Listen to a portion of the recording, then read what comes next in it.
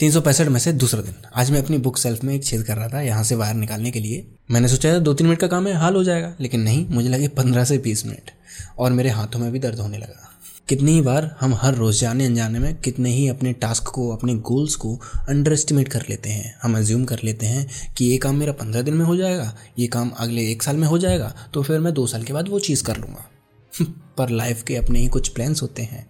हमारे जीवन में कब अनएक्सपेक्टेड ऑब्स्टिकल्स आ जाएं, कब अनएक्सपेक्टेड सिचुएशंस आ जाएं, चैलेंजेस आ जाएं, हमें नहीं पता। हम कितनी बार एज्यूम कर लेते हैं कि इतने टाइम में मुझे ये चीज़ मिल जाएगी, और फिर अगर वो चीज़ नहीं मिलती है तो फिर हम टूट जाते हैं। या सिर्फ उतने ही समय के लिए हमने वो चीज़ पाने का सपना देखा था। अगर कोई चीज़ हमें चाहिए तो उसके लिए थोड़ा सा एक्स्ट्रा काम करना पड़ेगा। मेन बात यह है कि एक्सपेक्ट मत करना कि आपके प्लान के अकॉर्डिंग ही चीज़ें होंगी।